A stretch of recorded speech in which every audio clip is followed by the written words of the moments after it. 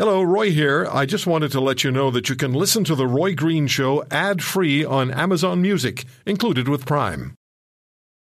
Families have a lot going on. Let Ollie help manage the mental load with new cognitive help supplements for everyone 4 and up, like delicious Lolly Focus Pops or Lolly Mellow Pops for kids. And for parents, try 3 new Brainy Chews to help you focus, chill out, or get energized. Find these cognitive health buddies for the whole fam at ollie.com. That's OLLY.com. These statements have not been evaluated by the Food and Drug Administration. This product is not intended to diagnose, treat, cure, or prevent any disease. Polara poll, 83% of us believe Canada is in recession. Dan Arnold told us that. Professor Eric Kam is back with us, professor of macroeconomics at Toronto Metropolitan University. How have you been? It's been a while since we talked. I've been fine. Happy New Year. Hope you're well. Yeah, I am too. Happy New Year to you. When do we stop saying that? About a week ago. Okay. All right. Are you surprised at the Polara numbers that 83% of us are pessimistic about the economy and believe we're in recession? No, I'm not surprised at all because I have an unending faith in the Canadian population to be smart. And I think that they've got this one bang on. And if any part of the numbers surprise me, Roy, is that I'm surprised that 17% disagree. I mean, if it's an interesting thing, right?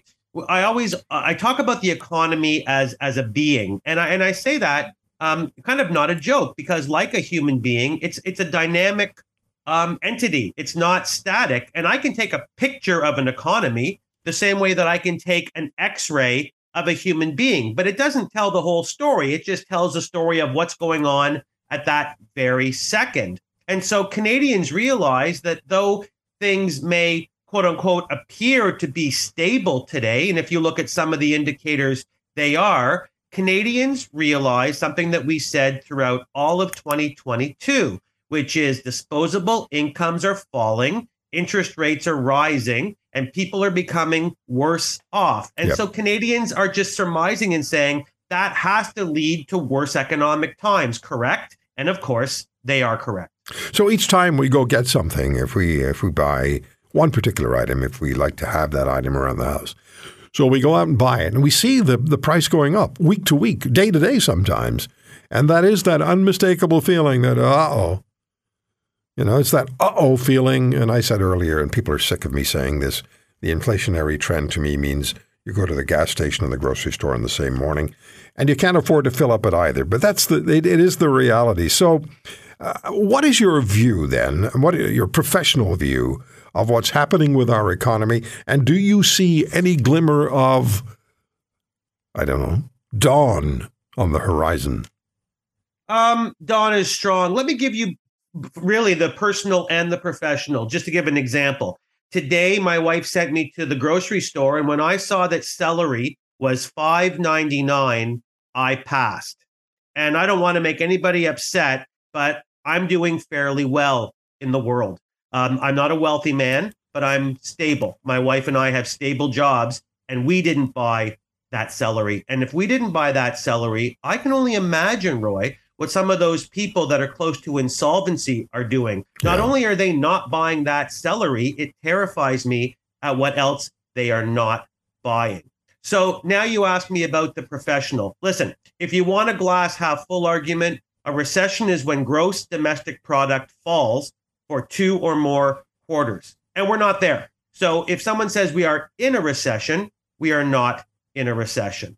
But yes, as we started off the conversation, it is heading toward a recession. It is almost impossible that we are not going to be recessed at some point, because those interest rate hikes and those price hikes haven't hit the labor market. They haven't translated yet into a fall in the number of people working, but they will. The only question isn't whether they will. The question is when and how deep will it go? So personally and professionally, we see that difficult times are on the rise. And I hope that Canadians are, to the best of their ability, Roy, are planning for those difficult times.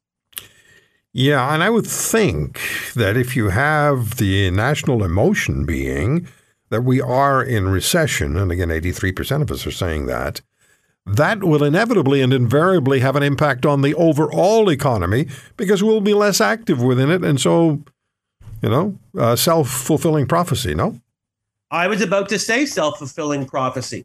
And that's one of the things that we are going to discuss on Wednesday when I get back into what I hope is a very crowded lecture hall. And once again, this semester, make the Roy Green Show required listening on my course outline, because I think these are the topics that students are going to want to discuss, because most of them still live at home. Most of them have 2-parent households. I know because I've seen the statistics on that. And they're starting to wonder, they're starting to say, well, what's going to happen to my household? Is one of my parents going to lose their jobs? God forbid, both of my parents. I know that their spending power, their purchasing power is dropping by the day. The last research we saw was about $3,000 per person. We're going to have less to spend. And so I figure that this is going to be the topic of conversation for at least the first half of 2023, Roy, which is not, is it going to get bad? It is going to get bad. Just how bad? Yeah. What do you think the level of optimism is that exists among your students in the longer term? If they're seeing what's going on around them, and they may be having the same sorts of emotional responses that we've been hearing that the majority of Canadians have, but the younger people often have a brighter sense of the future. Do you think that exists among your students?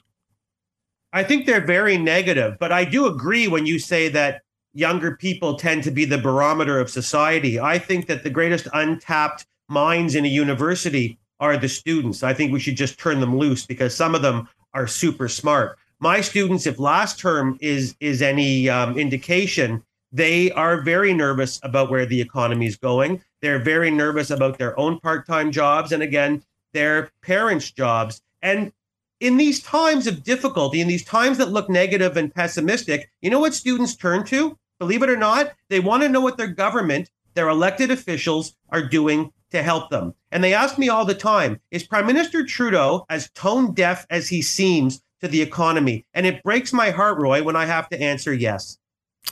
It is sad. It really is sad to have that sense, and I agree with you. We had some interesting conversation about that earlier on the program today. Where do you think, Professor Cam, we might be a year from now? So if we stargaze or crystal ball gaze into January of 2024, where do you think we'll be? I think we're going to be in that recession. But if the pandemic taught me anything, Roy, is that you're never too old to learn a new trick. And I think the economy, this country's economy, is a little bit more resilient than I thought it was. I hate using that word with respect to little kids, but I like using it with respect to the economy. So I think that all of these price hikes, interest rate hikes, will hit the labor market. I think we will be recessed a year from now, but I'm hoping I'm right. And I think that recession is going to be short-lived, and the dip isn't going to be as bad as people think. In the interim, let's sell that liquid natural gas and oil to our allied nations and friends who want it. They've got money that they can spend. Hundreds of billions of dollars will be shoved into our economy and help us out, because we did better in 2009 than much of the rest of the world, because we had programs in place. And now we can do the same thing if we just take advantage of our opportunities. Or am I missing the boat?